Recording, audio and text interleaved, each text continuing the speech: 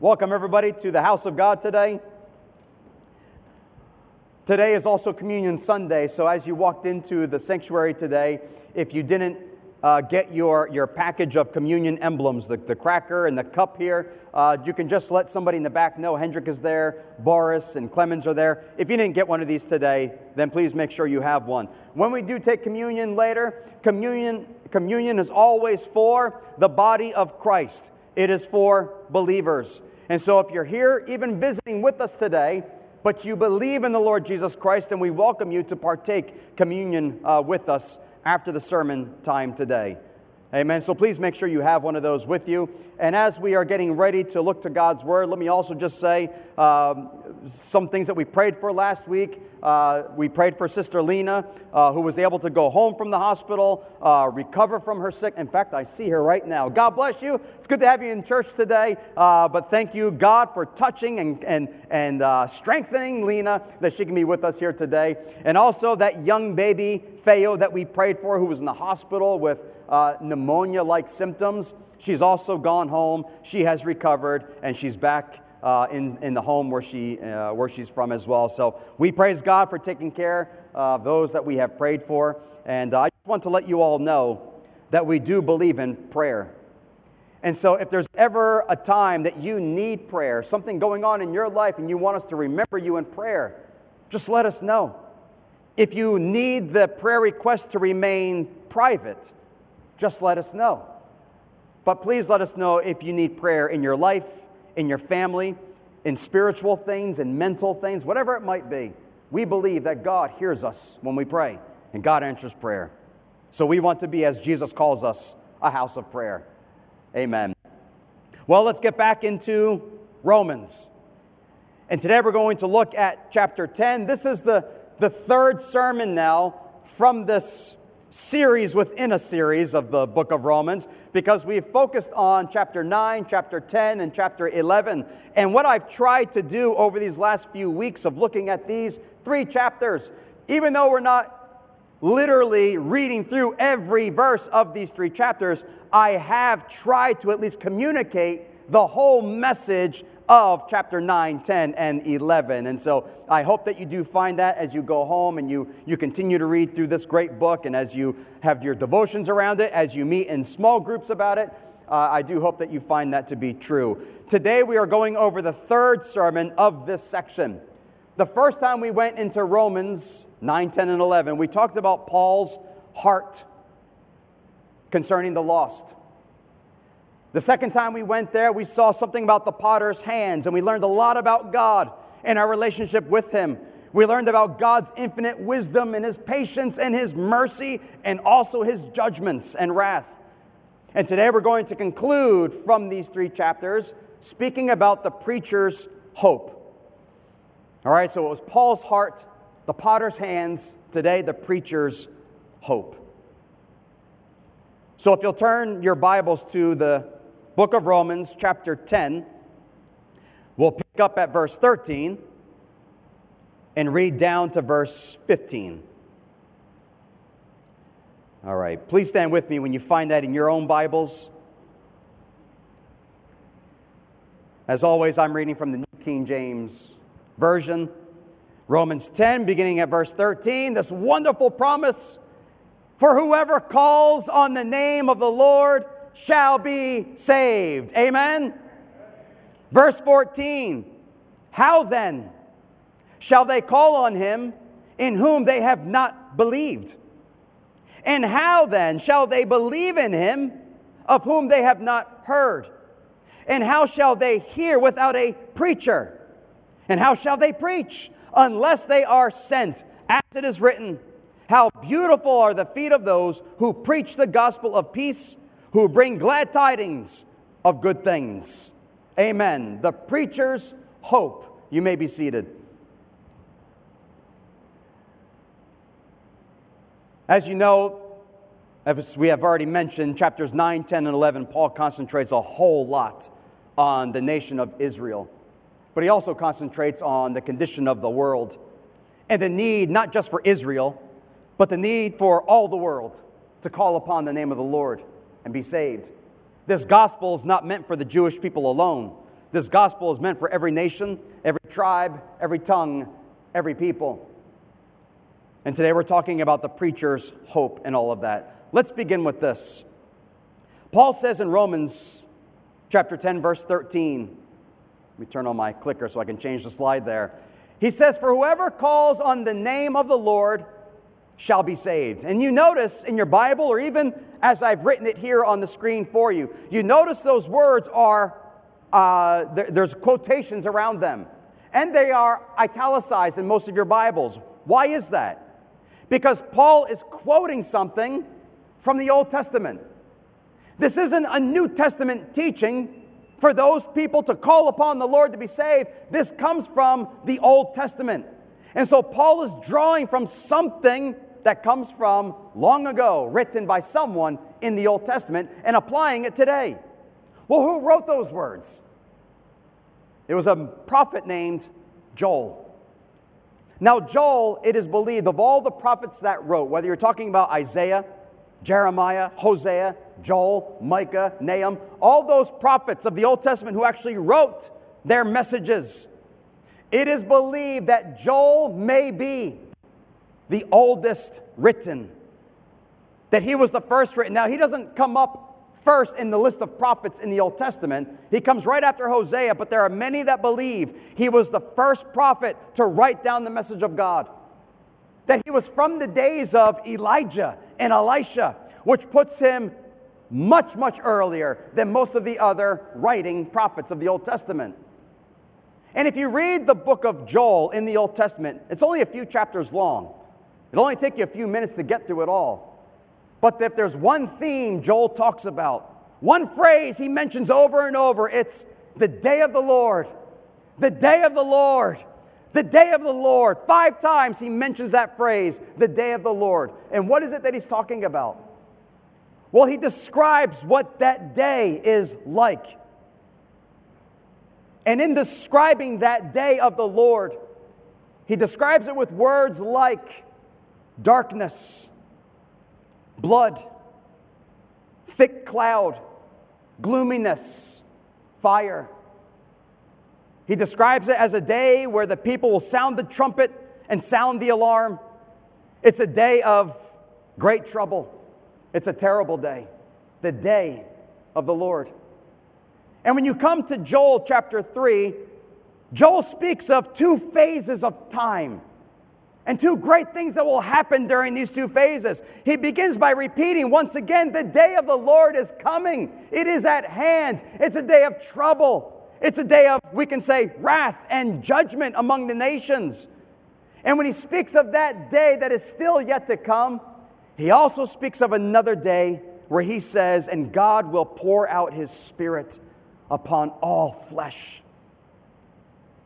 And so between that time, God pouring out his Spirit upon the world, and that day called the day of the Lord, in the midst of it, Joel says, and whoever calls on the name of the Lord shall be saved. Do you know what Joel is talking about? At least what I believe he's talking about?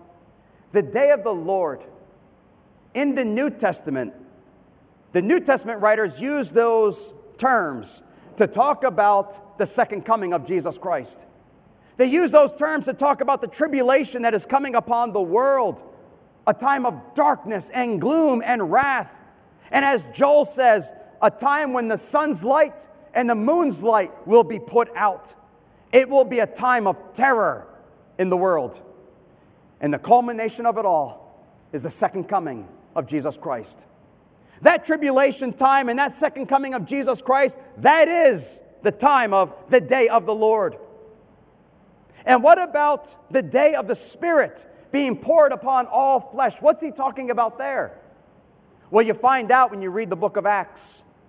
In the book of Acts chapter 2, as Jesus promised, he poured out his Spirit upon the believers that were waiting there in Jerusalem. And when the Spirit came upon them, they began to speak in other tongues. And it grabbed the attention of all the people. What is this? Are these people drunk? Are they out of their mind? How is this happening? What's going on? Peter stood up and announced to all the people, this is what Joel was talking about when he said, that God will pour out His Spirit on all flesh. And then He also talked about that day of great tribulation, the day of the Lord. And so I believe when you read these things, I believe that when Joel prophesied there's a day coming when God will begin to pour out His Spirit, that began on the day of Pentecost. And it continues today. God pours out His Spirit upon us. Amen? And God will continue to pour out His Spirit upon us until that day comes, the day of the Lord. In the meantime, as Joel prophesied, as Peter said, as Paul now says, in the meantime, whoever calls on the name of the Lord, they shall be saved. Saved from their sin, saved from wrath, saved from that day of judgment. Whoever calls on His name will be saved. And that's why Paul is now including these words in his teaching. It's almost as though when you get to chapter 10 and chapter 11, Paul really begins to just imagine, oh, what a day it would be for Israel. The ones who rejected Christ, the ones who have grown hard toward the message of the gospel. Can you imagine that day when they will call on the name of the Lord? In fact, he says in chapter 11 that through their rejection, the gospel has been opened to bless all the nations of the world. And so Paul kind of says the message, if their rejection led to the blessing of the gospel going out into the world, imagine what will happen when they actually believe and receive. According to Paul, it's going to be life from the dead. It's going to be as wonderful and as powerful as resurrection power. And we believe that the day is still coming. In that time we call the day of the Lord, that Israel, the nation, will call upon His name and be saved. That day is coming. Paul knew that. And right now, Paul is just sort of imagining, can you imagine what that will be like? Now, if we take a step back for a moment, I think we all do what Paul may be doing right now. When we think about our family members, our parents who have yet to believe in Christ, or our brothers and sisters, our cousins, people that we love in life who don't believe. If you're like me, every once in a while when I'm praying for those individuals, I sort of think to myself, oh Lord, can you imagine? I know that today they reject you. I know that today they think the gospel is foolishness. Oh, but can you imagine? Oh Lord, if they would one day just call upon your name. I allow myself to imagine those things. Do you? For the people that you pray for, do you actually let yourself imagine that day where they will call upon His name to be saved?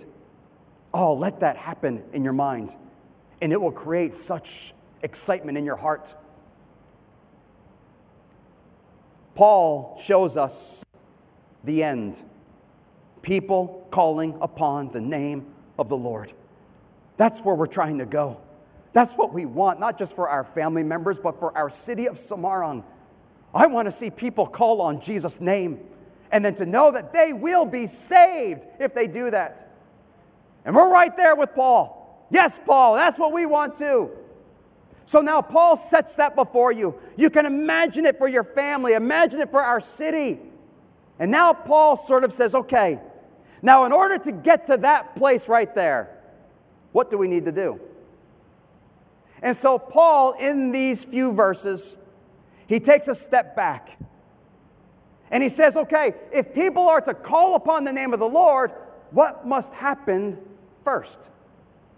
And once we discover that, let's take another step back. What must happen before that? And I think the way Paul does that, he could have just listed out the steps of reaching people for the Lord. Very simply, just lay it out normally.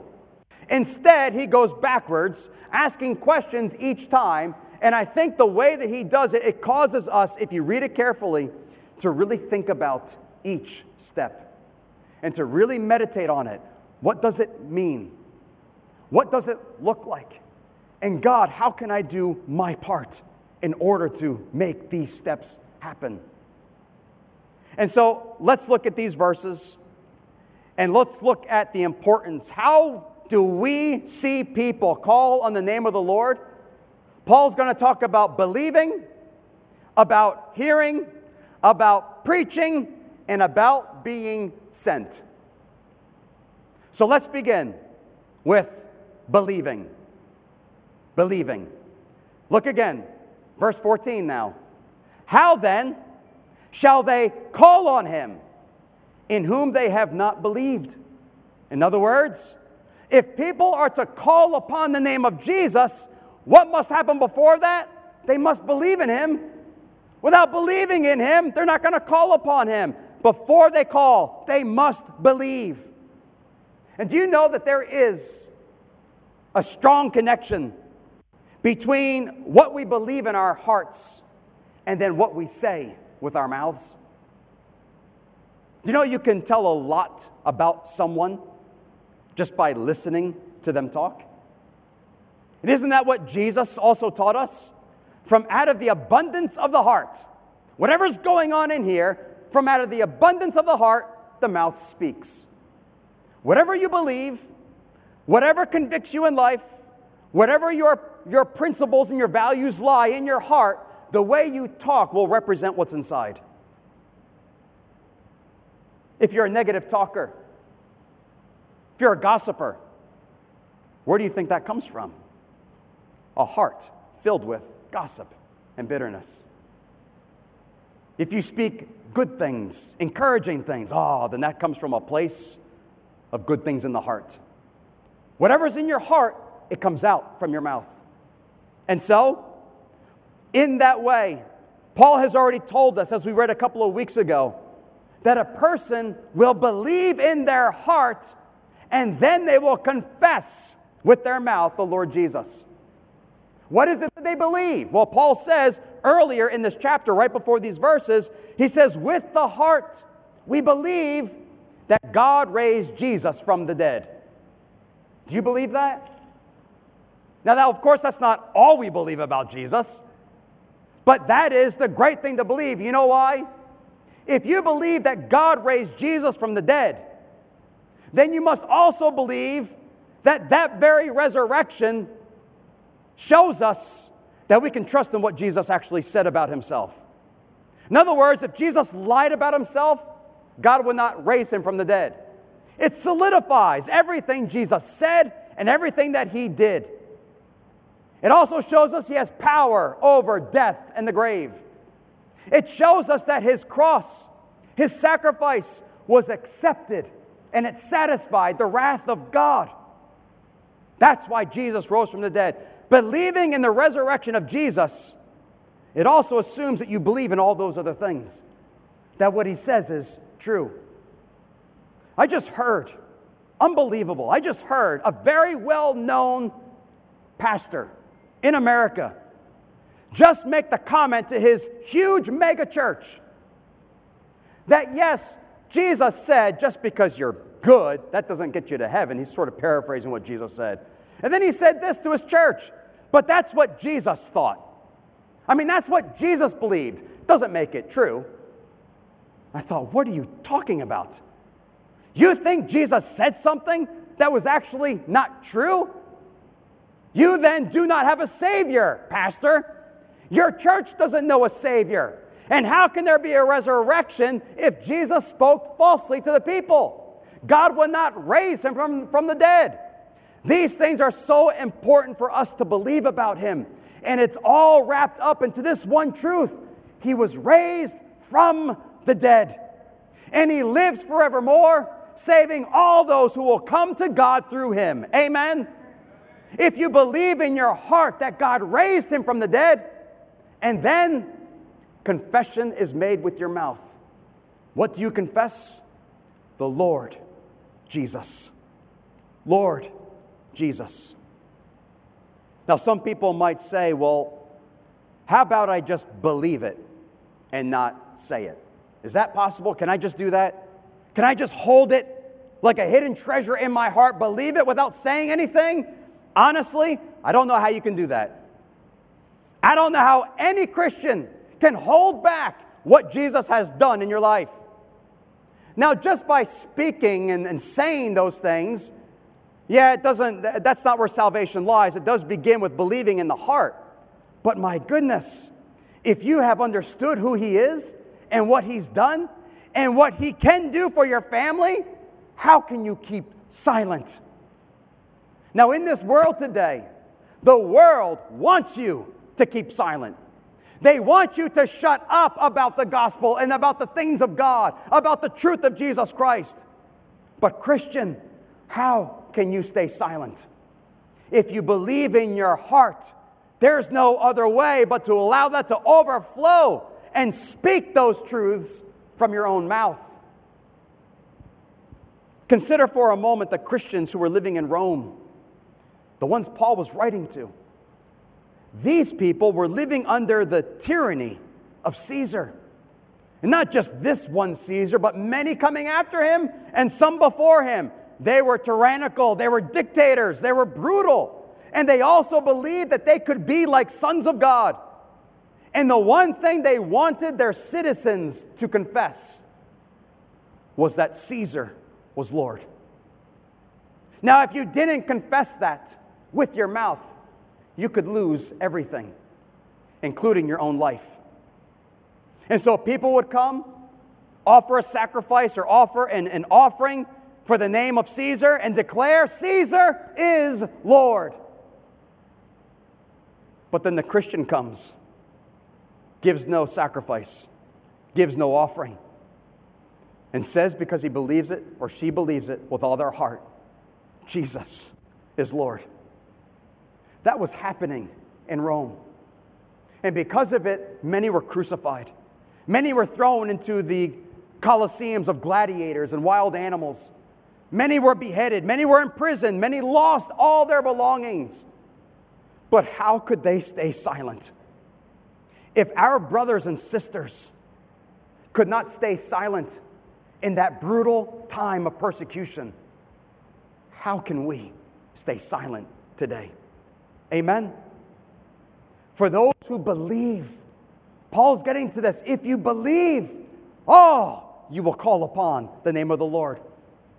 Those who believe in Jesus, the Son of God, that He's the Savior of the world, the one who came to die for our sins, through whom we have peace with God and the forgiveness of those sins, for those who believe He is our help in the time of need and trouble, for those who believe that He looks upon us today with eyes full of mercy and love and compassion, for those who believe He is risen from the dead and He is worthy of all praise, honor, and glory, they shall call upon His name. Amen?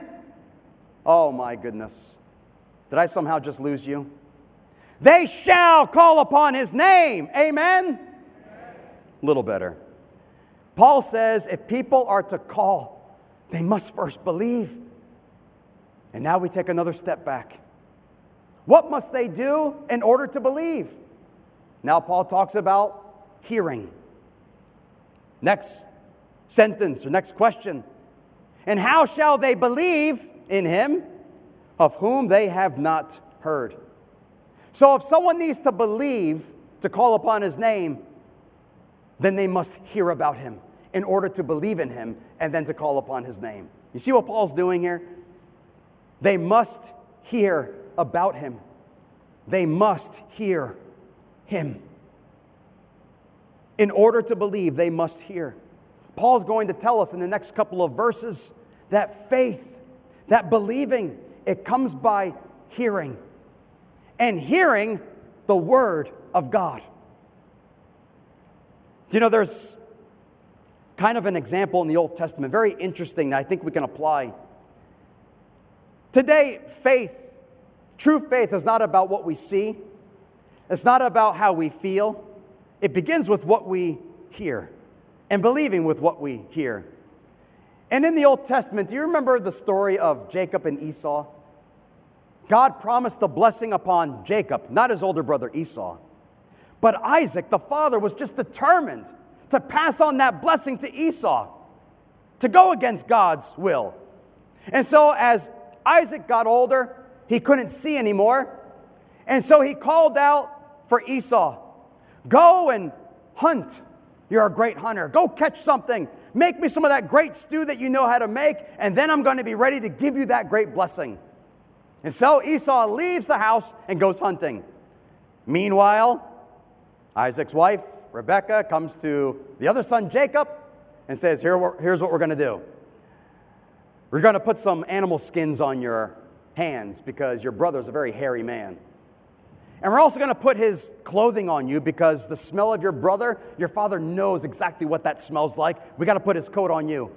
You're going to smell like him, you're going to feel like him, and you're going to make some stew. And I'm going to actually make it for you because I know how Esau does it. It's going to taste like Esau, smell like Esau, it's going to feel like Esau, and then go in there and let him bless you instead of your brother. So Jacob does all these things, and he goes into Isaac, and Isaac says, who is it? And Jacob says, it's me, your son Esau. And Isaac knew what he was hearing. He knew this wasn't the voice of Esau. This was the voice of Jacob. He knew what God had said about this blessing. He ignored that. He hears his son's voice now, Jacob, and somehow he ignores that. And instead he feels him, smells him, and then tastes his soup, and he says, this has got to be Esau.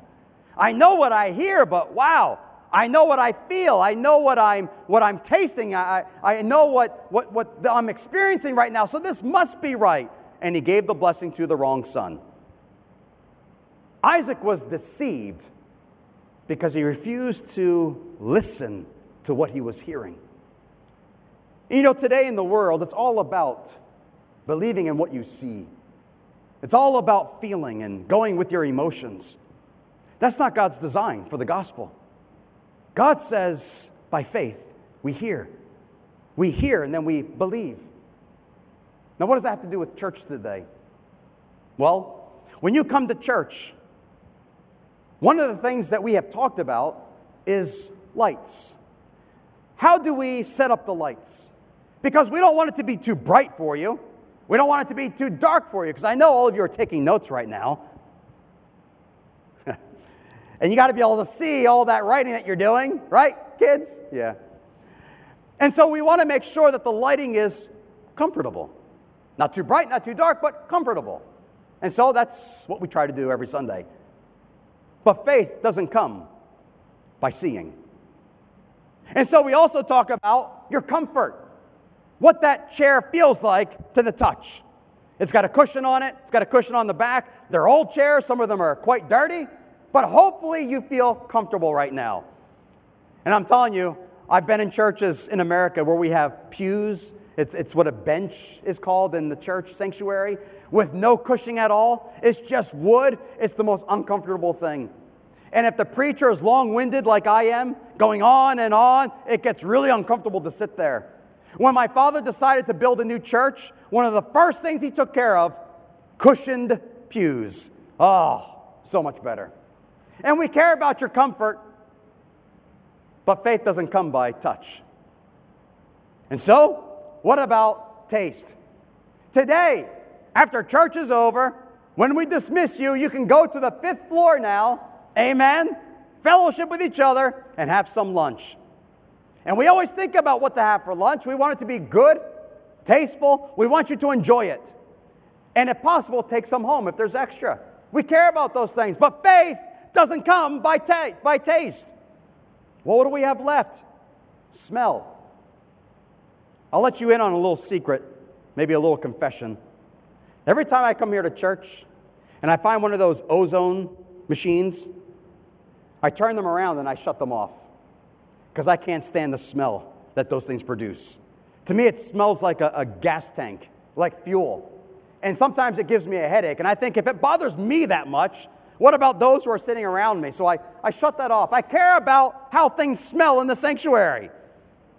And I hope the person sitting next to you doesn't smell too much. But again, faith does not come by smelling. So what do we have left? All we have left is speaking the Word of God. We tell you what God says. We show you what God says about Himself. We show you what God says about being saved, about mercy, about sins, about everlasting life. Because that, my friends, is where faith comes from.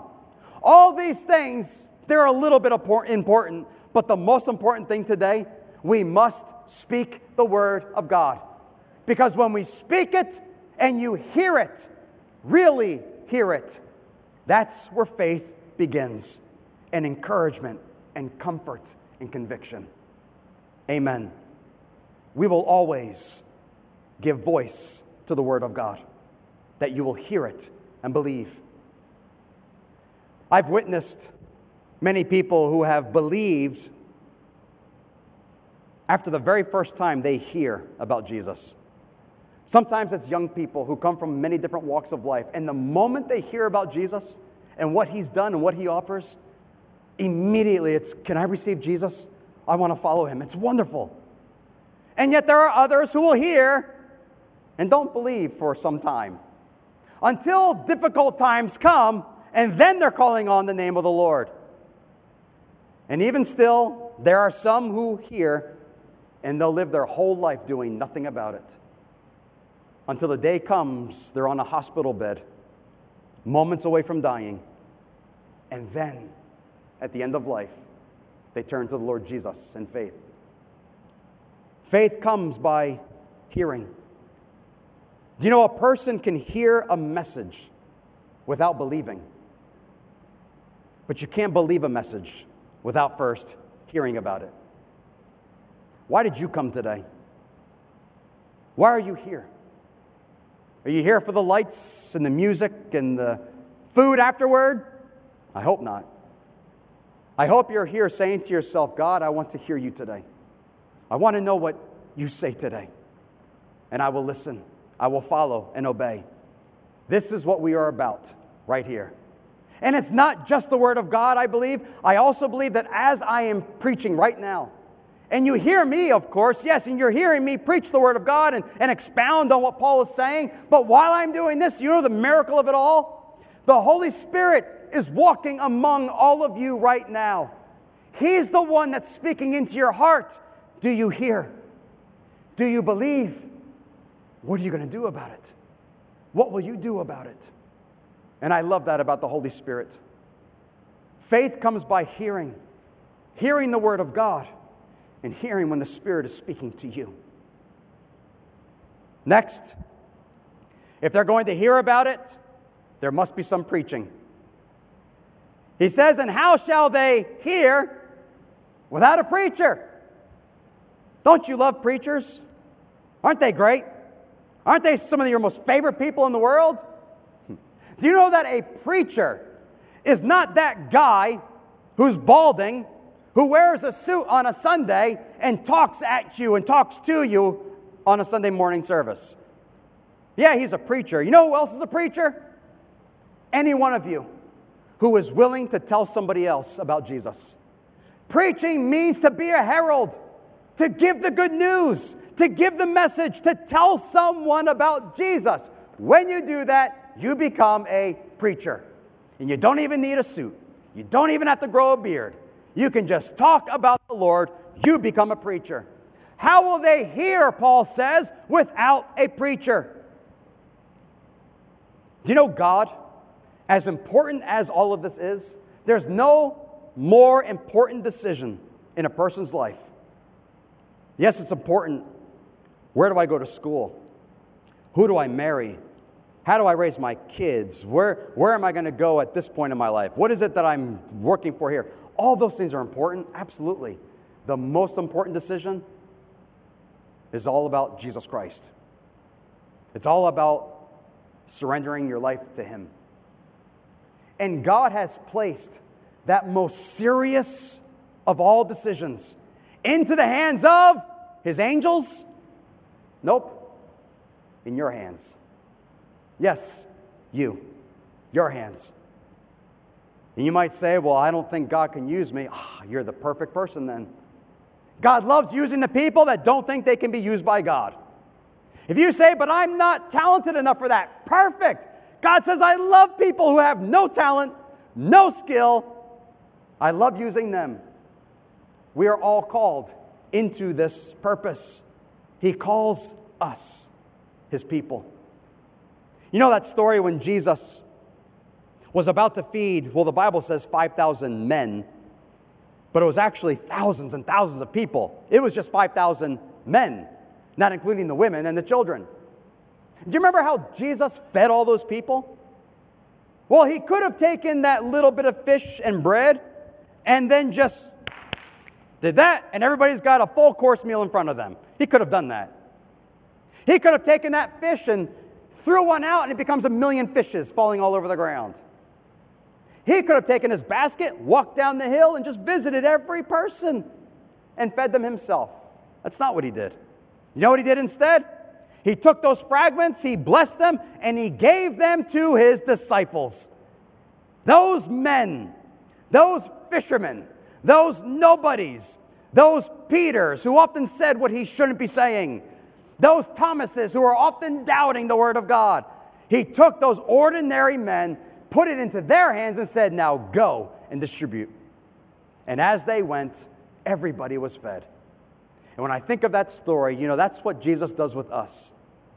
We have received this good news from Jesus so that we will now take it and share it with others. That's how Paul even puts it. In 1 Corinthians chapter 15, he says, what I have received, I now deliver to you. Jesus died for you.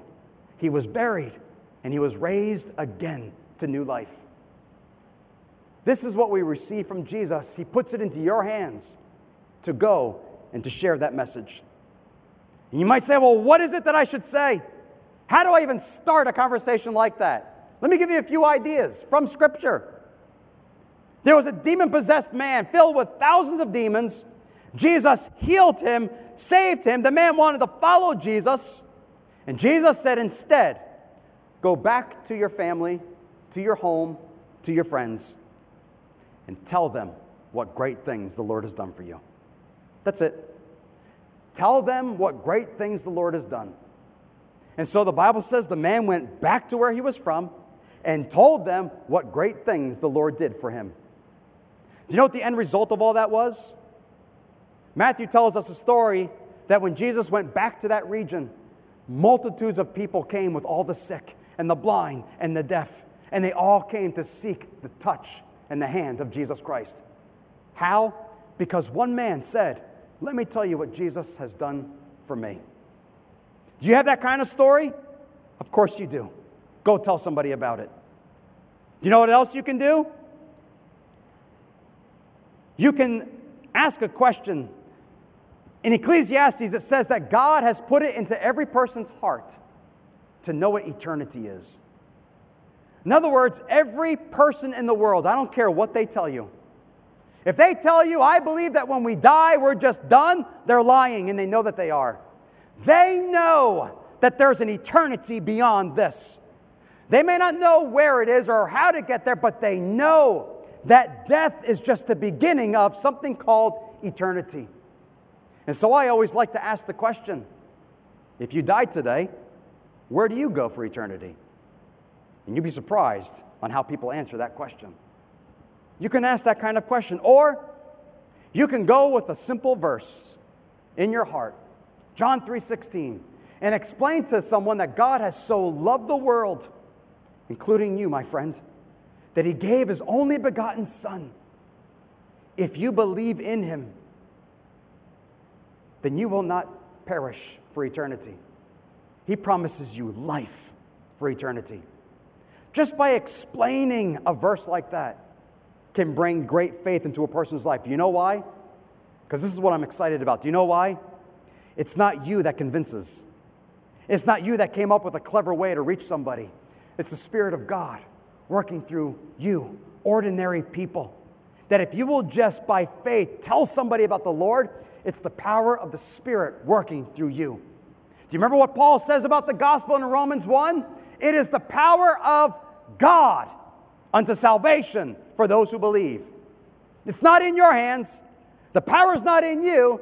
It's in the Holy Spirit who convicts and draws people to Jesus Christ. How will they call if they don't first believe? How will they believe in the one they've never heard? How can they hear without a preacher? And last, We talk about the sending. How shall they preach unless they are sent? Let me read that verse. And how shall they preach unless they are sent? As it is written, how beautiful are the feet of those who preach the gospel of peace, who bring glad tidings of good things. In order for them to preach and to herald and to tell people, they must be sent. And do you know that we are sent in a general way? We can also be sent in a very personal way as well. But we are sent to preach what Paul calls the gospel of peace. To have peace with God. Do you know how many people right now, they want peace in their life and they don't know how to find it? They don't know how to find it. They don't have it because they don't know what it means to have peace with God. If you don't have peace with God, no matter how much you lie to yourself, you will never enjoy peace in life without that.